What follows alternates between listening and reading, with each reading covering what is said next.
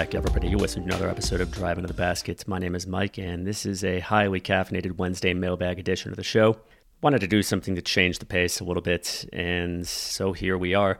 This episode may be a little bit shorter than usual. This is midday Wednesday, and I don't have quite as much time to record as I usually would. Of course, I've said in the past that an episode is going to be short, and then it ends up being an hour long, so we'll see how it goes. I want to thank all of you, whether on Discord or on Twitter, who submitted questions for the mailbag. And let's get rolling. So we're going to do these in no particular order, just kind of how I have them written down. Number one, why is Isaiah Livers suddenly so bad this season, and why is he still seeing minutes? So my theory on Isaiah Livers, and I believe this to be the case, is that his cumulative injuries have just caused him to lose a step. He had two pretty significant injuries in his final two seasons in the NCAA, one of which caused him to miss the vast majority of his rookie season in the NBA. And he's had injuries since, of course, the most recent, a grade 3 ankle sprain, which kept him out for the first segment of this season. Isaiah Livers was not a fast player in the first place.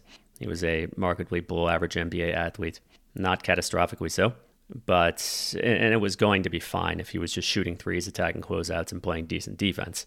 I mean, Isaiah was coming in, and I think was overwhelmingly likely to have the ceiling of just a basic bench role player.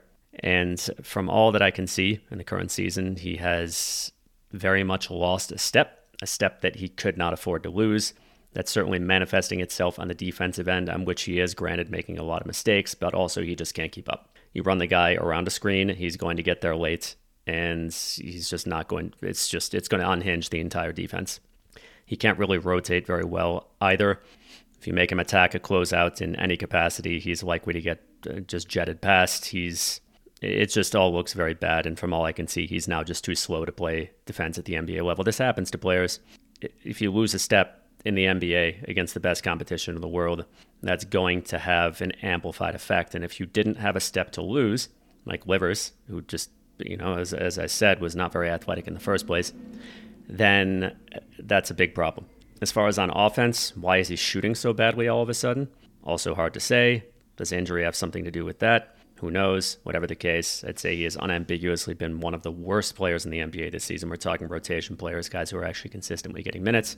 He has been awful on offense. He has been terrible on defense. He offers very, very little. Why is he still getting minutes? I think you can lay that at the feet of a coach who has just done a persistently bad job at everything this season and has a penchant for making horrible decisions, including lose-lose decisions, as you have in the case of Isaiah Livers, in which event it's we don't have any particularly good options here, but are we going to give the minutes to a player who is better than Isaiah Livers and or a player who is young and could benefit from the experience? Or are we going to give the minutes to a guy who, once again, is unambiguously one of the worst players in the entire league, who's not going to help us do anything in the now and almost certainly has no future with the team? Because when you're Isaiah Livers and you're 25 years old and then you've reached this point, which, a point at which you're probably hobbled for good, and again, your ceiling was not particularly high in the first place. And once again, you're 25 years old. Why give this guy minutes? I would say in this particular instance, with Livers, I would give those minutes to Stanley Umude over Livers. I don't see that he could possibly be worse. So it's an absolute lose-lose situation with Livers. Why is he still getting minutes? Frankly, because his coach is an idiot. I can't think of a single competent coach in the league, and we can just lump, maybe Monty is actively making the wrong decisions because he's quiet quitting into the realm of incompetence because it's just doing a bad job either way. No self-respecting competent coach would look at a player like Livers, who has been unambiguously horrendous, and say, I want this guy to start just because I'm throwing things up against the wall. And if he said that he just didn't really even think about it, well, that's the only context in which that would make sense, because any coach who had put even the slightest bit of rational thought into the equation would never have made that decision, let alone just continue doing that, even though Livers has been unambiguously bad in the starting lineup as well. And also he did it after a Celtics game in which Livers had been completely horrible, and after a game against the Raptors in which Knox had been pretty darn good. Livers had played for no reason in the final minutes and had been completely awful in the final minute that almost saw the Raptors come back and win the game. And then a game against the Rockets in which, Knox wasn't good, but he was one of the only non-bad players in the lineup, and it just doesn't make any sense. So why is he still seeing minutes? Why is he starting, even though he's playing relatively small minutes? Because the coach is stupid. Or the coach is incompetent, whether it's deliberately or because he hit his head really, really, really, really hard in the offseason and we just didn't find out about it. Sorry about the repetition. Like I said, I had a little bit too much caffeine. Why is Wiseman seeing minutes? I think Wiseman is seeing minutes because probably, I would say primarily at the behest of the front office, who made a completely silly and ill-advised and nonsensical trade for him when they already had 3 centers and another project center on the team. I continue to think that this was primarily motivated by Troy Weaver. Who knows how much Arn Tellem is actually involved in management. I think it's been said, though, I didn't listen to this firsthand. I think it was by James Edwards or Vince Goodwill on their podcast. Again, I haven't listened to this firsthand, that Stefanski is now primarily just involved in the business side of things, but who knows? We just can't see behind the scenes. I've got to think that Troy Weaver probably is making the majority of the decisions. Tom Gores said in his largely incoherent press conference that he has been involved as well, that he and Weaver have made these decisions in lockstep. Who knows? Whatever the case, my supposition, and sure this is just speculation, is that Weaver, who really liked Wiseman at the 2020 draft, and according to the information we have, had Wiseman at number 1 on his draft board, and I'm really hoping that meant number 1 amongst players he thought might be available. Because, my goodness, if this guy actually thought that drafting, if you're going to draft a center number 1 in a draft, he'd better be pretty darn special. And we didn't even have data on Wiseman because he only played 3 games in college. And my goodness, the thought that he might have drafted Wiseman over Anthony Edwards and LaMelo Ball, yikes. So in any event, I think he was just really high on Wiseman, and that Bey got traded primarily because Wiseman became available, and also because Weaver apparently thought that Isaiah Stewart was going to be a power forward. Bey continues to just be a good shooter this season and a bad defender. Nonetheless, the kind of player, power forward size shooter the Pistons could really have used this season. So why is Wiseman getting minutes? I think the front office wants to see if they can get a return on investment. I think Monty Williams as well. Who knows? Throwing stuff up against the wall. Just saying it can't get worse than Bagley. I don't know. That would be, I would say, arbitrary and highly inconsistent from a coach who certainly hasn't prioritized development, who has been perfectly willing to just pump minutes into bad players and neglect development, and just say, well, guys like Livers and Hayes and whoever else are just going to get minutes while we've got Sasser and Ivy. Well, we're just going to bury Ivy for the first 20-something games of the season, and Sasser, we're not going to bother playing him when other guys are playing really badly, and so on and so forth. Yeah, Monty Williams has been incredibly arbitrary and immensely insincere in explaining his actions. So probably a combination of both. I understand that the front office wants to see what they might have in Wiseman. On the other hand, and yes, this season is lost. On the other hand, this season has also become an outright humiliation in a way that I don't think is particularly good for the players. Certainly not good for the fans, but that's a different story. And Bagley is bad. He is nowhere near as bad as Wiseman. I will say with Wiseman, he is so bad on a regular basis that him putting together a quarter or a half of basketball in which he just plays at a third string level is cause for note, is cause for yay, good job, James. His standard is that low. For the most part, he just makes incessant mistakes, and his decision making is far below NBA par. The average player, the average rotation player, the average solid rotation player, put it that way, which is the vast majority of rotation players in the league, may not be good, or somewhere between above average and below average. If we're talking we're just talking like role players, not starters. Though, of course, as we can see, some starters are very bad. But okay, you look at self-respecting teams or decent teams, the average role player will range between above average and below average. But their common state, their default state is NBA player. James Wiseman's default state is drastically below NBA caliber. So if you look at him play, if you look at any one of his games on any given night, his baseline is incredibly low. So when it comes to a team that just desperately needs wins, it would just be good for the soul, so to speak, and you're playing James Wiseman over Marvin Bagley, who is bad but nowhere near as bad, I don't think that necessarily makes sense. What would I do to fix things this season? So I don't think there's any real easy way to fix things this season. I think that certain things just are as they are. But what would I do? Number one, fire Troy Weaver. There's no reason for Troy Weaver to still be in his role anymore. He has proven himself drastically less than competent in putting together this unmitigated disaster of a roster. He should not be in charge of trying to make changes to improve it for two reasons. Number one, again, he's proven himself to be less than competent, and I don't think should be trusted with that. Number two, backing a GM up against a wall and saying, well, we want immediate progress or you're fired is a recipe for him to do stupid things to save his own job. You do not want to create the conditions for that. Tom Gores did that with Dumars. He did that with Van Gundy.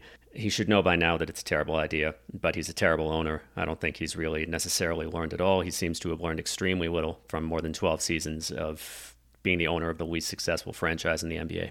Monty Williams, I would fire as well. You already know how I feel about that. Whether he is just quiet quitting or has just somehow transitioned from competence to absolutely disastrous, I mean, he's just been terrible. I mean, he's been bad in every way, and I don't see him just substantively improving. If you want to improve this season, just find an interim coach. I've seen Casey raised. I don't really particularly want Dwayne Casey back, and I would guess that he does not want to come back. My impression was that he wanted to be done with head coaching and was happy to move into a role in the front office so he could spend more time with his family and just have. I mean, being a head coach absorbs your life. I mean, that is an absolutely life controlling. It characterizes your life during the regular season. You've got more time off in the off season, but it's, you're on the road constantly, you're working constantly. If you want to have a job in which he's going to get the money anyway. If I'm pretty sure that was the deal, that he signs that extension, he was going to get the money anyway.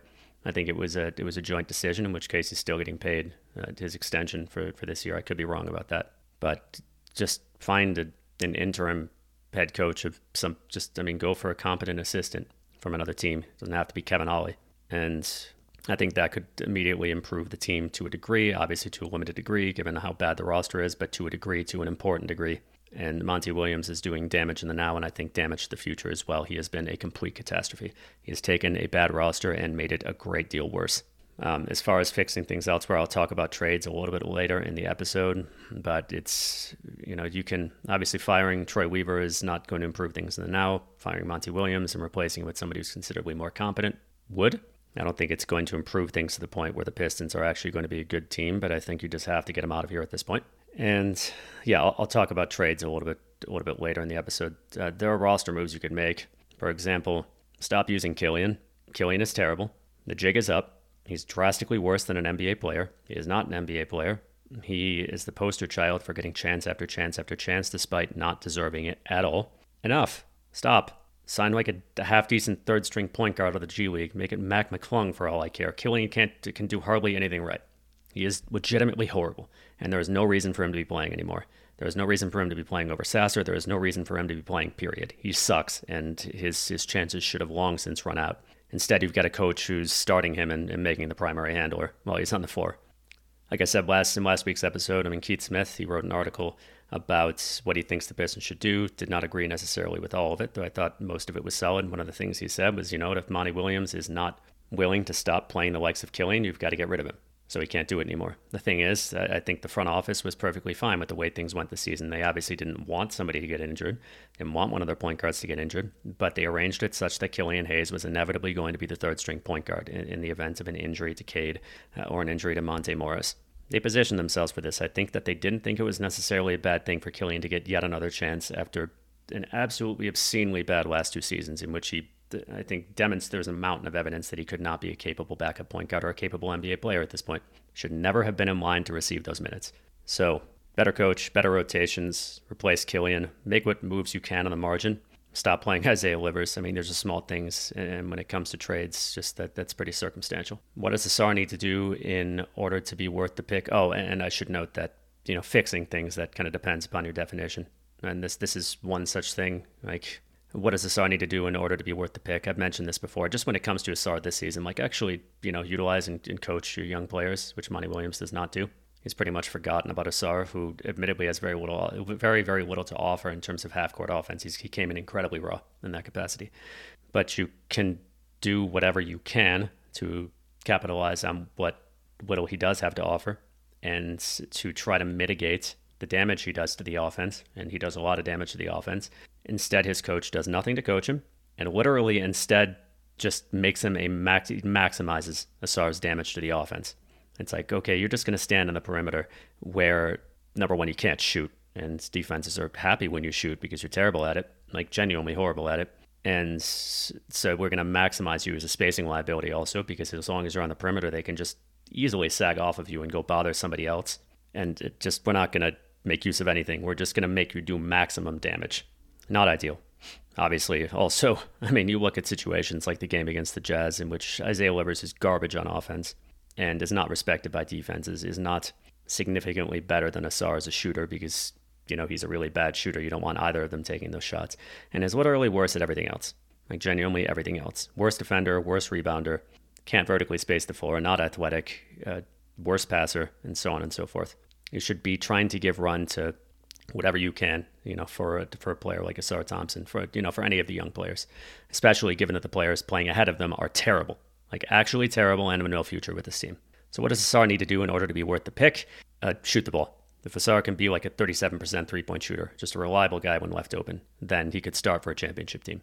Then you have a very, very strong defender, a strong rebounder, an elite NBA athlete who can space the floor, who can finish plays from the perimeter, who's going to remain a strong cutter, who's going to remain a vertical spacer, who's going to remain strong in transition. That's all he needs to do.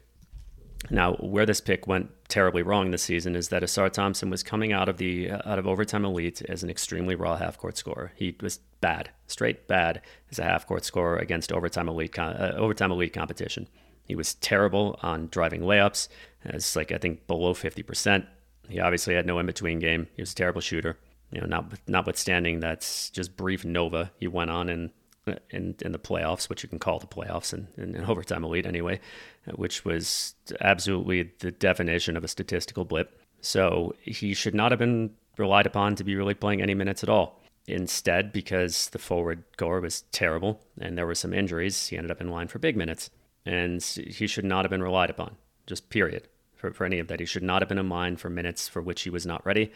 And if you have to, you put him in the G League and let him get significant run there and work on his offense there.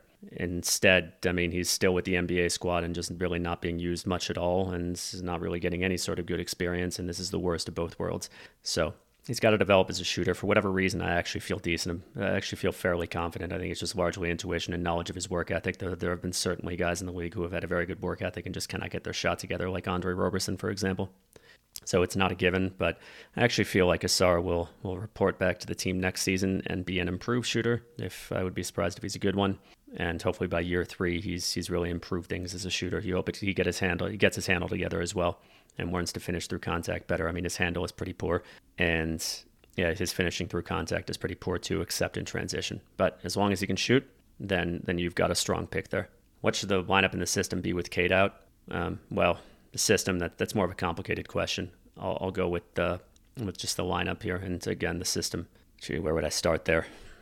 With the lineup, you want to give the starting lineup I would run would be Ivy as the primary handler, Sasser for very, very secondary handling because he's just not good at it, and spacing, and also because you want to get him the minutes. Run Kevin Knox at small forward that would be Boyan at small forward. He's been playing mostly small forward. I get a little bit mixed up in my head because he would often play power forward in Utah. So you have Boyan at whatever forward position. Play Kevin Knox at the other one. He's not good, but he's the best the Pistons have to offer at the position. And then you have Jalen Duren. I would start playing Bagley over Wiseman at this point. It's just the team needs more wins, and he could have been the difference just in terms of being bad rather than horrible in some of the team's close losses. And then your bench sucks. Like I said, if you can replace Killian with anybody who might even be reasonably competent in the NBA, you do that. Put in a Mude in place of Livers. Again, your bench is going to be pretty bad. You have Alec Burks, who's going to give you some decent bench minutes. He's really gotten out of his slump in terms of his shooting, though. Like many players in the roster, he's considerably worse on defense than he was last season. The defense this season is completely headless, in a way that last season's unambiguously bad defense was not. And Burks is one of these guys who's, for whatever the reason, if that's it or not, he's stepped back from below average to bad. But, in that event, you've got insert point guard here, Burks, Amude, I don't know, beyond that, Joe Harris, I guess, if you want to play a 5-man bench lineup, but you really don't have to. That's just Monty Williams choosing to do that. And then Bagley, sure, your bench is going to suck, but, that is what it is, and you can make it suck less by not running all bench lineups. But again, there are just certain things that are going to happen, that are going to be bad, that are going to keep happening as long as this coach is still the coach. And speaking of this coach still being the coach, you do have instances in which a front office will step in and say you have to do things differently. And I would not at all be surprised if Tom Gores had stepped in and said to Monty, you have to stop doing this with Ivy. What Monty did with Ivy was, well beyond the realm of complete and utter stupidity. And he continues to marginalize Ivy. For example, until Cade got injured, it's like, well, Jaden Sar, you can't be on the court without Cade. I think I went over that a couple of times. Like through, I think it was like 7 games, however many games Ivy had been as a starter, he had spent something like 15 minutes, or I think it was 18 minutes without Cade. Not because Monty was trying to maximize the times 2 of them playing together. It's just because he was almost literally not willing to put Ivy on the floor without Cade, even if that meant having Killian as primary handler. So we can give those minutes to Killian and give that time to Killian instead of giving it to a prospect who could really use the reps, who's better at it, and who has a future with this team and is drastically more importance than a fourth-year bust who almost certainly has no future with this team and maybe not in the NBA. Would the team have won some close games lately with Stewart in the lineup? That's a possibility. So you've all heard me say, speak my opinion and I think, I don't want to call what I say objective, but I think there's a very strong argument to be made to this effect that Stewart was the worst consistent big minute starting power forward in the league. Would the Pistons have done better? It depends. I think that's against Toronto, if you have Stewart starting and you don't have Knox, who actually was pretty darn good on both ends in that game. He was the only player on the Pistons who could slow down Siakam, for example, and Stewart isn't really super suited to that. But even if he is, Knox did a better job and provided a great deal more on offense than Stewart does. So it's possible that the Pistons lose that game if Stewart is in the lineup. But you look further, like in terms of close games lately that Stewart has missed. The Utah game, I think that could have been fixed with just better coaching again. Monty Williams, by nature, and he has never been good at this in terms of late game management, or if it's by design and just making terrible decisions, really blew that game. He really blew the Golden State game. With Stewart being in, have mattered in the grand scheme of things there against Golden State. That one, I would say, is possible. Now, if you have Isaiah Livers getting minutes over Kevin Knox in that instance, then the answer is unequivocally no. Kevin Knox, who really should have been on the floor down the stretch of that game, Monty Williams went with an absolutely ice-cold Bojan instead. And not only to do that, but he even called a play for Bojan Bogdanovic, a critical play late in the game. Bojan got stuffed. Didn't go to Cade, who was his usual self in the late game. So might they have won the Golden State game if you just replaced Livers with Stewart? I'd say that's possible. The Utah game, if you just replace Stewart with Livers, I'd say that's possible. The Boston game, if you just replace Livers with Stewart, again, that's possible. So, I would say it's a possibility. Again, it comes back to this being a coach who at times seems like he's doing everything he can to lose games. So just changing that one factor, you never know. But he would have helped. That said, helping, it's just so hard to say with Monty Williams. It's kind of like the chaotic factor here. Why have things turned out this way? And or why God is another question. Terrible ownership, incompetent management, outrageously inept coaching. Those 3 things. I mean, and some player underperformance, but I think a lot more could have gone right. And with this roster, which was just immensely poorly built, I could talk about that at length. And obviously I have talked about it at length. Just every sector of this roster was built poorly. And then you get the guy who has befuddlingly devolved from competent into arguably the worst coach in the league to make it even worse. And an owner who just makes all the wrong decisions. I mean, I just keep coming back to the way that Monty Williams was hired in the first place. And I did not want a flawed retread with fossilized flaws, or just flaws that he was never going to improve upon, and who was inevitably going to have like a mediocre postseason ceiling. And I continue to maintain that Monty Williams would never have made the finals in 2021 if not for injuries, like key injuries to the Lakers in particular, but also the Jazz and the Clippers. I think that the Suns would have been out in the first round against the Lakers if LeBron and Anthony Davis had been healthy. In which events, Monty Williams' postseason accomplishments would have been less than that of Dwayne Casey at this point, and Dwayne Casey was a bad playoff coach. Well, bad playoff coach. Monty, I don't think is as bad a playoff coach as Casey, but shares some of his flaws, particularly in the realm of unimaginative and bad at adjusting. Not quite as bad at those, but still bad. I didn't want another coach like that. I didn't want another retread who was flawed. But nonetheless, the way that Tom Gores went about getting Monty to join the team would be hilarious. It's one of these things that would just be absolutely hilarious if the Pistons weren't the culprit and weren't suffering for it. Like same with James Wiseman. Watching him play would be funny at times, like because he's just laughably bad at times if he weren't playing for the Pistons, and also if they hadn't pointlessly traded or just very unwisely traded a viable rotation player for him. But it's like, hey, Tom, you should probably know this from all of your time as a successful, certainly disreputable businessman. When you're faced with a potential hire who doesn't want to work for you and definitely doesn't need the money, just offering him greater and greater and greater bags of fully guaranteed money until he finally says, well, I think it'd be a little foolish for me to say no, is not the way to get yourself an invested employee. And you're also creating the absolutely perfect conditions for quiet quitting. Just saying. Weaver started promising, and some good things have happened, like just being bad enough to get high draft picks, though obviously there's a very low standard because it's just that Tom Gores, up until the start of this rebuild, up until the beginning of 2020, when he finally got the picture, was just not willing to let the Pistons rebuild. He also employed bad coaches, bad general managers. So some of it has been an improvements, though certainly the Pistons are at absolute rock bottom now. I mean, this is absolute rock bottom in terms of season performance. Who knows if Tom has been involved in decisions that have made it so. I think Weaver has made plenty of bad ones, and it's kind of befuddling how he found his way to where things are right now.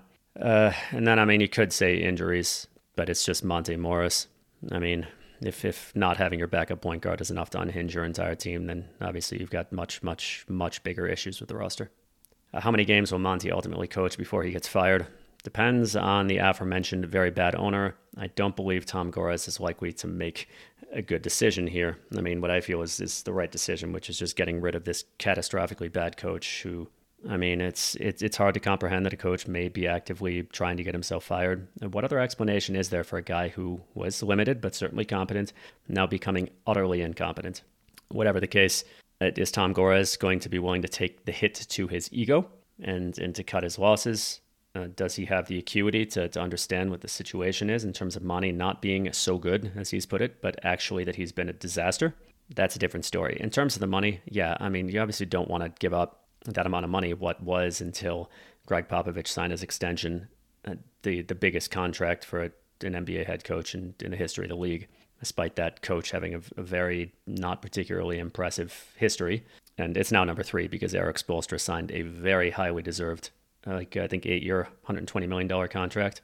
Spoelstra best in the business right now, I think. He's just amazing. A fantastic coach. So, you don't want to have to give up that money and pay for a replacement as well. On the other hand, you might find the Pistons actually losing more money in the long term if Monty remains the coach. You're going to make quite a bit more money if you actually have a good team, one that people like to watch, and ideally one that can really improve and do well. And I think Monty Williams is going to put a perpetual ceiling on what the Pistons can do. And this season, I don't doubt, has been a financial hit. But, I can't really speak to that. Whatever the case, if you want a successful team, you'll do it. And yeah, $13 million is quite a bit of money. If you want to contextualize it against an owner who's worth, something in the realm of $10 billion. Also, it's basically the mid-level exception, the non-taxpayer mid-level exception. So it's a lot of money, but it's not bank-breaking. Of course, it's not my money, but it's not bank-breaking. And if you're Tom Gores and you're actually serious about wanting this to be a good team rather than just being obsessed with best, I think that would be the right decision to make, because it is Tom Gores. You'd really like to think that he has learned over the last 12 plus seasons of being of owning the least successful team in the entire NBA, times period in which he has constantly meddled. I think basically invariably to the detriment of the team. If you'd like to think that he's learned, but it doesn't really seem so. So how many games will Monty ultimately coach if he's left to his own devices and doesn't take a buyout? And if the guy's trying to get himself fired, then why would he take a buyout? Yeah. That's just a different discussion. I don't know, 3 seasons, I'd say he would be given, maybe 4, just because Tom Gores, I think he's just going to be very slow to make a decision that needs to be made. And who knows, maybe Monty by that point will decide that he wants to coach again. But even so, I saw Monty as, I thought, it's okay, he was hired. I don't want him to be hired, but I think we're getting a genuinely good regular season coach here. And hopefully by the time it's time to move on from him, by the time the Pistons are in the postseason, it's close to time to move on from him, or it's close to the point at which he wants to stop coaching. The reality we have right now is that he's been very bad. Even if he reverts to his previous self, he's still going to put a ceiling on the Pistons in the postseason. That's the kind of comical aspect of things right now. All right, let's move on. Best Motor City G League players ranked. I don't really watch the Motor City Cruise, but so I would just have to guess. Basically, anybody who's on a 2-way NBA contract is likely to be a great deal better than the rest of the players in the team. The G League is actually a strong league, relatively, speaking relatively to other leagues in the world that are not the NBA. Guys who are on two-way contracts are a cut above the rest, even though they're still sub-NBA player. It's very, very hard to be an NBA player. You got to be one of the best of the best of the best. Sorry, getting this memory of Men in Black. It's like, we're here because we're the best of the best of the best, sir. Anyway, you got to be amazing to play in the NBA. So I would guess that Amude and Roden and Casaloni are best players there. Of course, Buddy Boeheim exists as an exception to you've got to be a cut above the rest of the G League if you want to maintain a two-way contract. Why on earth was he on a two-way contract with this team for such a long time? That's anybody's guess. Of course, I'm Troy Weaver, and his father was the guy I used to work for, is a plausible explanation, because Buddy Boeheim had no NBA upside. Even if he turned out to be a really good shooter, the guy did not have the athleticism to survive on defense. It would have been very, very easy to cover on offense. This organization ultimately, I think, just doesn't really care all that much about its two-way contracts. Tends to just sign guys to them for whatever reason, unless there's Saban Lee, who was second-round draft pick, but just tends to sign guys to two-way contracts for, whatever reason, and then just forget about them. And granted, you're not often going to get good roster players out of the G League. It's pretty rare to get a rotation player out of the G League, but it does happen. And even just ignoring any aspect of management, even neglecting any aspect of management, that's one aspect too many. Again, when you've got just horrendous underperformers like Isaiah Livers in the team, you really should be thinking about, bringing up one or two of your G League guys to see if they could do better. But instead, we've got Monty Williams, who's going to give the guy big minutes and start him anyway. And to Troy Weaver, who apparently just doesn't want to get in the way or isn't allowed to get in the way. Why is the team not sending Asar and or Sasser to the G League? Again, I think that if Asar, it wouldn't be a bad thing to send Asar to the G League. I think he might get his best experience there. And how he's being used now makes no sense. Sasser, there's space for Sasser in the lineup right now. You just wipe, even if Cade's here, you just wipe Killian out of it. There, problem solved. So does it make sense to send him to the G League? I don't think so. I don't think he's really going to be able to make substantive progress as a handler. If you're a fourth-year NCAA player and you still can't penetrate reliably and you're still a pretty mediocre passer, even by the standards of the NCAA, you are very, very unlikely to get much better, if at all, against drastically better competition. Again, especially, if you're 23 years old. It can happen. It's unlikely.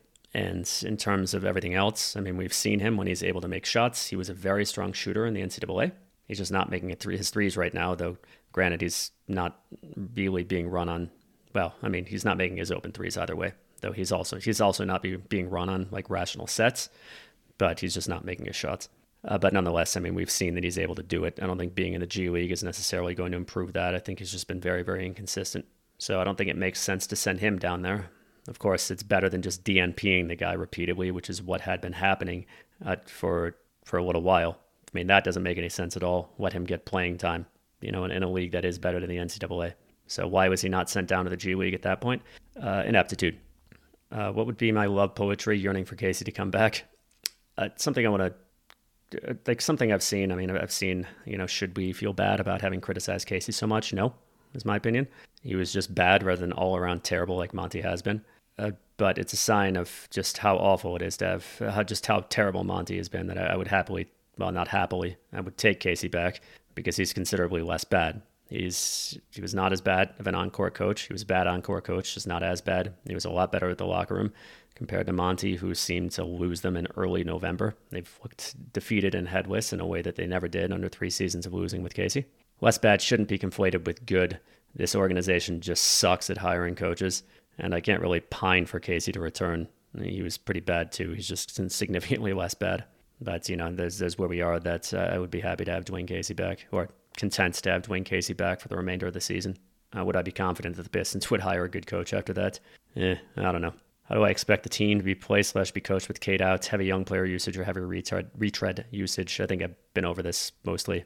I was hoping that Sasser would be starting and Asar would get more run. I strongly suspected that it would be Killian and Livers, just because it's Monty Williams, and kind of in small part, this actually isn't it. But you look at this organization, which just seems to have coaches and just decision makers in general who just do the wrong thing. It's just kind of become characteristic. So that wasn't most of it, but it's certainly there. Now let's get to trades and free agents. If you're in charge heading to the trade deadline, is soft buying to make things easier for the kids or hard selling for assets?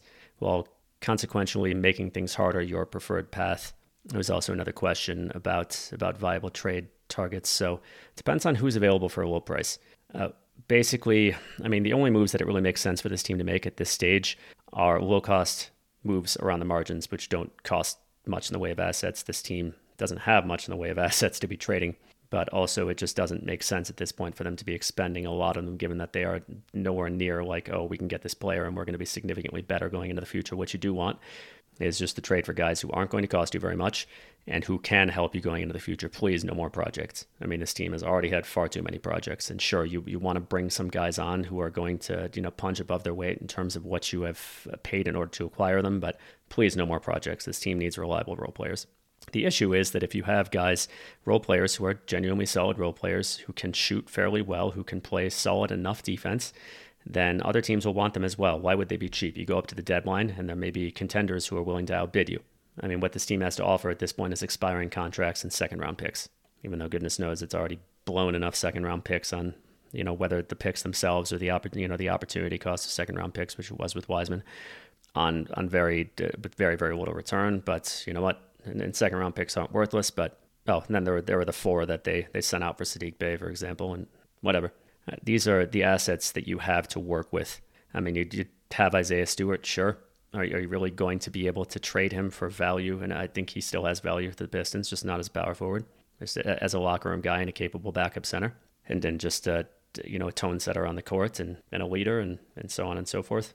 If you trade him, like, what are you going to get back? Do you really want to say, oh, well, we'll just take a couple of picks late in the first round and just continue to punt stuff down the road? I don't think that's worthwhile. Can you trade him for some guys who will make more sense for you, for a role player or two who will make more sense for you going into the future? If you have that option, then you go with it. But I digress. So in terms of selling, like soft buying, if you can do it, is the question. Who's available? What's the price going to be? We're not going to know until closer to the deadline. Does it make sense for the Pistons to try to outbid anybody? What's the going price going to be? It's tough to say how viable soft buying is really going to be as an option. In terms of hard selling, I think there are a couple of considerations. Number one, I mean, it's primarily Bojan, and what are you going to get offered for him? And is it worth devolving from, most likely from bad into like humiliatingly bad into just obscenely bad? Is that a viable option? Is that going to be bad for this team's young players? We've seen the value of Bojan just in terms of just providing scoring and providing spacing. Like that's what you're balancing out. I mean, granted, post-deadline is like a quarter of the season. But the reality is that the team has been incredibly bad so far, and you want to make them even worse. Like, this stretch has, I got to think, not really been good for the development of players. That's because it's so hard to be playing under these conditions and constantly losing. You want to be able to run your young players in a functional offense. You might think that that's like particularly important in this season when everything has gone wrong.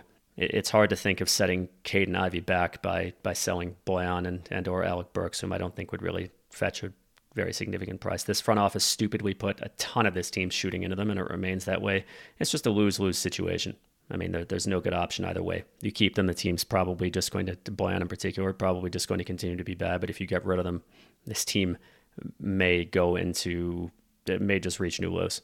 But with this coach, what's the ceiling anyway? Like, if you feel like you can make other moves around the margins and then keep Bojan, for example, and think, okay, maybe this team can be respectable going into the end of the season and maybe like win 6 or 7 of its last 20 games. I mean, that's a bet, of course, but in that situation, I mean, maybe worth passing up on whatever assets you can get exchanged for Bojan. It just all depends upon the price. Like, if you can get a solid return for Bojan in terms of draft stock or like a good role player, then I think, honestly, you go ahead and do that at this point. If it's just going to be marginal, like some late firsts, then I think you just look at what the situation is right now and think, okay, well, it's just not worthwhile. And okay, maybe we just guarantee his salary next season and trade him. Trade him for expiring contracts and some half-decent draft stock then, when hopefully we've got more firepower on the roster. So just to summarize, soft buying, do it if you can. And in hard selling, depends on the return. But you could do both, really. You could soft buy and still sell Bojan. And if you can soft buy a couple of decent players, then it probably makes moving Bojan a lot more palatable. Alec Burks, like, if he can, he's actually, I think, come out of his slump. He's giving the Pistons the offensive production they were looking for. And honestly, the offensive production he needs to not be a major non-negative, given how bad his defense is. I don't think that the value you could get for him would be worth losing his shooting. Like there's got to be a solid return to justify that. At this point with the Pistons, as bad as they are in development, still being important, and Caden Ivey and Duran as well, just still needing that decent spacing. Just selling as many players as you possibly can, regardless of just selling regardless of the return. I don't think would be wise. Why aren't we giving Asar some run at point guard for a few possessions with the second team? What's the worst thing that can happen? So I agree with what's the worst that can happen. It's just that the possibility, it's just where Asar is in terms of can't shoot, will be given the Westbrook treatment. Far worse than Westbrook, even today's Westbrook, and Westbrook is shooting like by far a career low on drives. Like it's substantially worse even than today's Westbrook in terms of attacking the paint. I mean, you could try it. Like sure, experiment with it a bit. Just answer that question, why not? Is it likely to succeed? Probably not, but give these young guys some run. Give them, try things. Why not? Let them do a little bit. It's just that you'd be real surprised if this actually ended up turning out well. But sure, give them a shot in the pick and roll. Why not? Unfortunately, this coach really isn't one to innovate in any fashion whatsoever. Seems just very intent on following a rigid and very, very stupid plan. Again, is running Asar at points likely to succeed? No, but I mean, circumstances are what they are, and attention should be given to development. But right now, again, it's just a lose-lose situation because the coach is an idiot. If the Kings had taken Mathurin or Sharp, would Ivy still have been the right pick? I think so. The Pistons did not have a Sabonis-Fox combination. I mean, that turned out to be better than anybody expected. Sabonis has just really thrived in his role, and Fox last season really improved. I mean, really made a jump. It's just the Pistons didn't have anything like a number 2 option going forward on the roster in the first place. Keegan Murray has a very simple and straightforward role. Almost all of his offense is assisted, shoots a ton of threes, attacks some closeouts, doesn't really do much on his own, and just plays off of Sabonis and Fox. The Pistons didn't really need a role player like that. I mean, the concern with Murray was always just that he just wasn't going to be able to do much for himself. They needed better than that. It was a very different situation.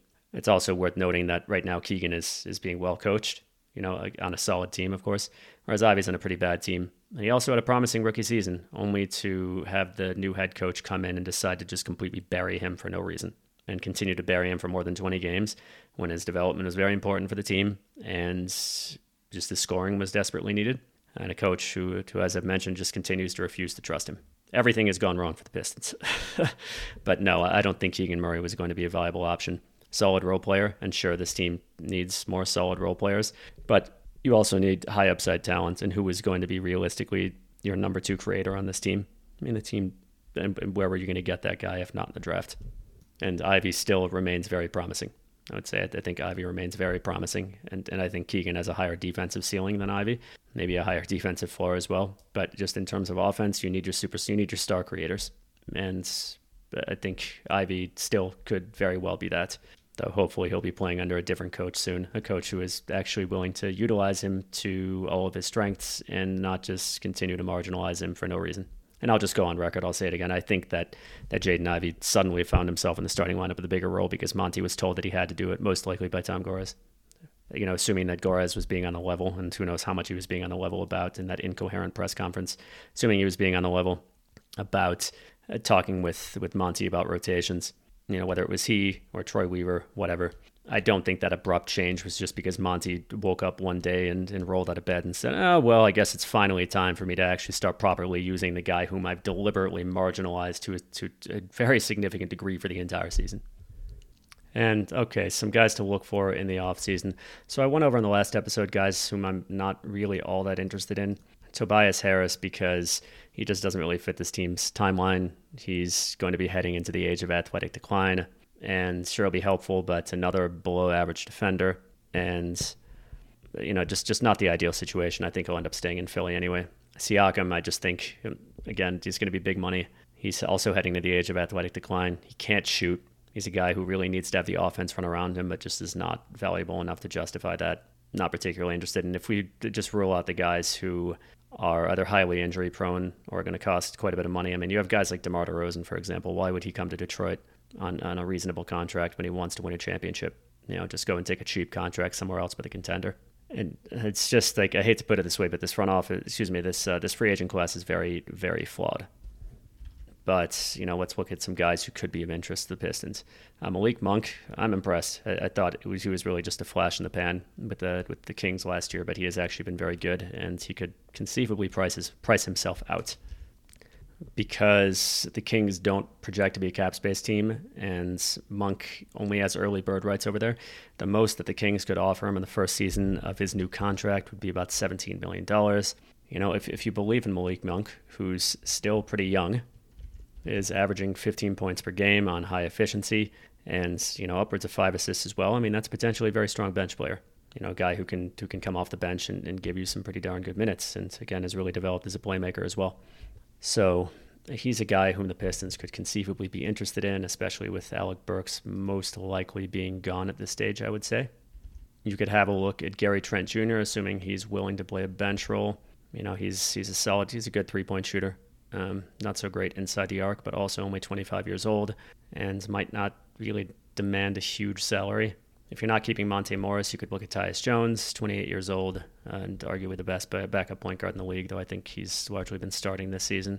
He's a guy who really helped to keep the Grizzlies afloat while Ja Morant was out last season. I mean, the last 2 seasons, the Grizzlies were, I think, a little bit better without Ja than with him, and Tyus Jones was a big reason for that. Now that they don't have him, I mean, it's been real tough on them having Ja Morant out. I mean, you can look at a guy like DeAnthony Melton, but when you already have Marcus Sasser on the team, if you're planning on using him, wouldn't really make all that much sense. Corey Joseph, of course, a guy who can really elevate your team. I'm just kidding. I mean, Kojo is definitely very, very washed. Would he still be better than Killian? No, that's anybody's guess, but that's about as low of a baseline as you can compare yourself to. So looking at forwards, I mean, you have Buddy Hield, a guy who's going into his 30s, strong shooter, bad defender. Do you really want to pay him the money that he's probably going to be looking for? I would prefer not to. And again, all of this is in the context of, is the cap space just going to go poof if you don't use it? Kelly Olynyk, who has actually been pretty good for Utah, 33 years old. Well, I wouldn't say pretty darn good this season. I mean, he's only averaging about 8 points per game, but, he has been efficient, and he's been doing a lot of passing. Guy's averaging 4.5 assists per game. But, yeah, 33 years old. Oh, and extremely efficient. So he has, however, been playing most of his minutes at center, though he played a significant amount of power forward last year. I would say not necessarily a bad option as a backup power forward. I think with Jalen Duren, you want to have more defensive heft behind him, or just more of a stabilizer at backup center. And I don't think that's really Kelly Olynyk. Not a guy who can really play defense at center. Not great at power forward either, but decent. I think Olynyk could probably be had at an affordable price. And beyond that, I mean, honestly, your best power forward probably you're going to be able to find in free agency is Taurean Prince. He's not particularly good by any means, but he can shoot threes reasonably well. He's not a bad defender. And again, when you're comparing to Stewart, this is key. He can move at a reasonable speed for his position. But you'd hope that they find some other way to get a decent power forward. How you're going to find a decent power forward if it's not in the draft, which isn't really super strong on win now players. Though again, I haven't really done a ton of research in the draft yet. So I shouldn't say that because things could change by the time the season ends. But if you're not getting in the draft, Taurean Prince may be the best you can hope for. I mean, you've got like Marcus Morris in free agency, but the guy is very washed up. You've got Robert Covington, the guy is very washed up. I mean, you conceivably have Royce O'Neal, but, undersized, not really the strongest defender, pretty darn weak inside the arc. Options are limited. And then if you're looking at centers, assuming that Wiseman is not going to be on the team next season, and assuming that Bagley is not going to make a leap, which I think is pretty darn unlikely at this stage. I mean, if you can snare Nick Claxton, I just said his first, whatever. This is getting a little bit later in the episode than I anticipated. If you can snag away Nick Claxton, to play backup at a reasonable price, fantastic. That's really good. I mean, Nick Claxton is a strong finisher, strong pick and roll guy, strong defender, really solid rim protector, and a solid switch defender. Brooklyn, I would imagine, would really, really want to keep him. And would you want to pay him a backup salary? Who knows? I mean, he'd be a good stabilizer to have beyond Jalen Duren. He's only 25 also. If not him, then you could always look at Isaiah Hartenstein, who is just kind of a role player guy, but really has been decent for the Knicks. You throw $10, $12 million at him. You really just want to have a stabilizer beyond Jalen Duren. And Hartenstein is certainly unremarkable. But he's a solid finisher, he's a solid rebounder, and he's a decent rim protector.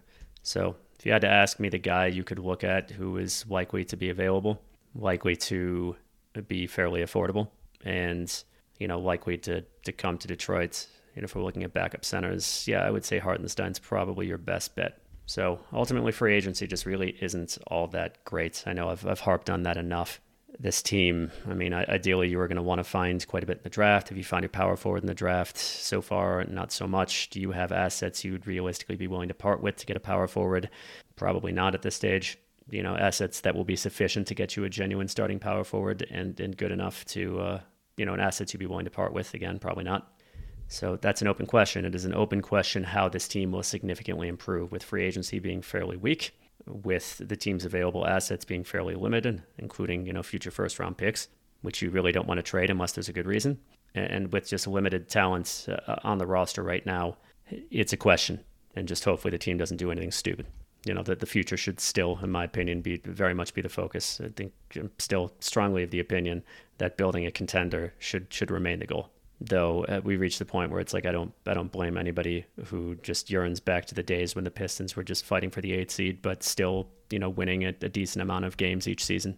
I don't blame you, given how this season has gone, given that we're in season 4 of a rebuild, and it's on pace to be the worst season in the history of the franchise and one of the worst seasons in the history of the NBA. I just don't agree. That's all. And finally, how does the Livers and Hayes duo stack next to Kobe and Shaq? To be honest, I don't want to answer this because I don't want to badmouth Kobe Bryant by making this comparison. It just doesn't feel right to speak ill of the departed that way. Anyway, funny question. Obviously, this wasn't, just in case this wasn't apparent to anybody who's listening, I'm being highly facetious. This question was asked because Kobe and Shaq are two of the best players ever, and Isaiah Livers and Gillian Hayes are two of the worst players in the league. All right, folks. So, this actually turned out to be what I thought it would be, me saying that it was going to be a shorter episode and then it being upwards of 50 minutes. In any case, hope you're all doing well. Thank you for listening. I'll catch you in next week's episode.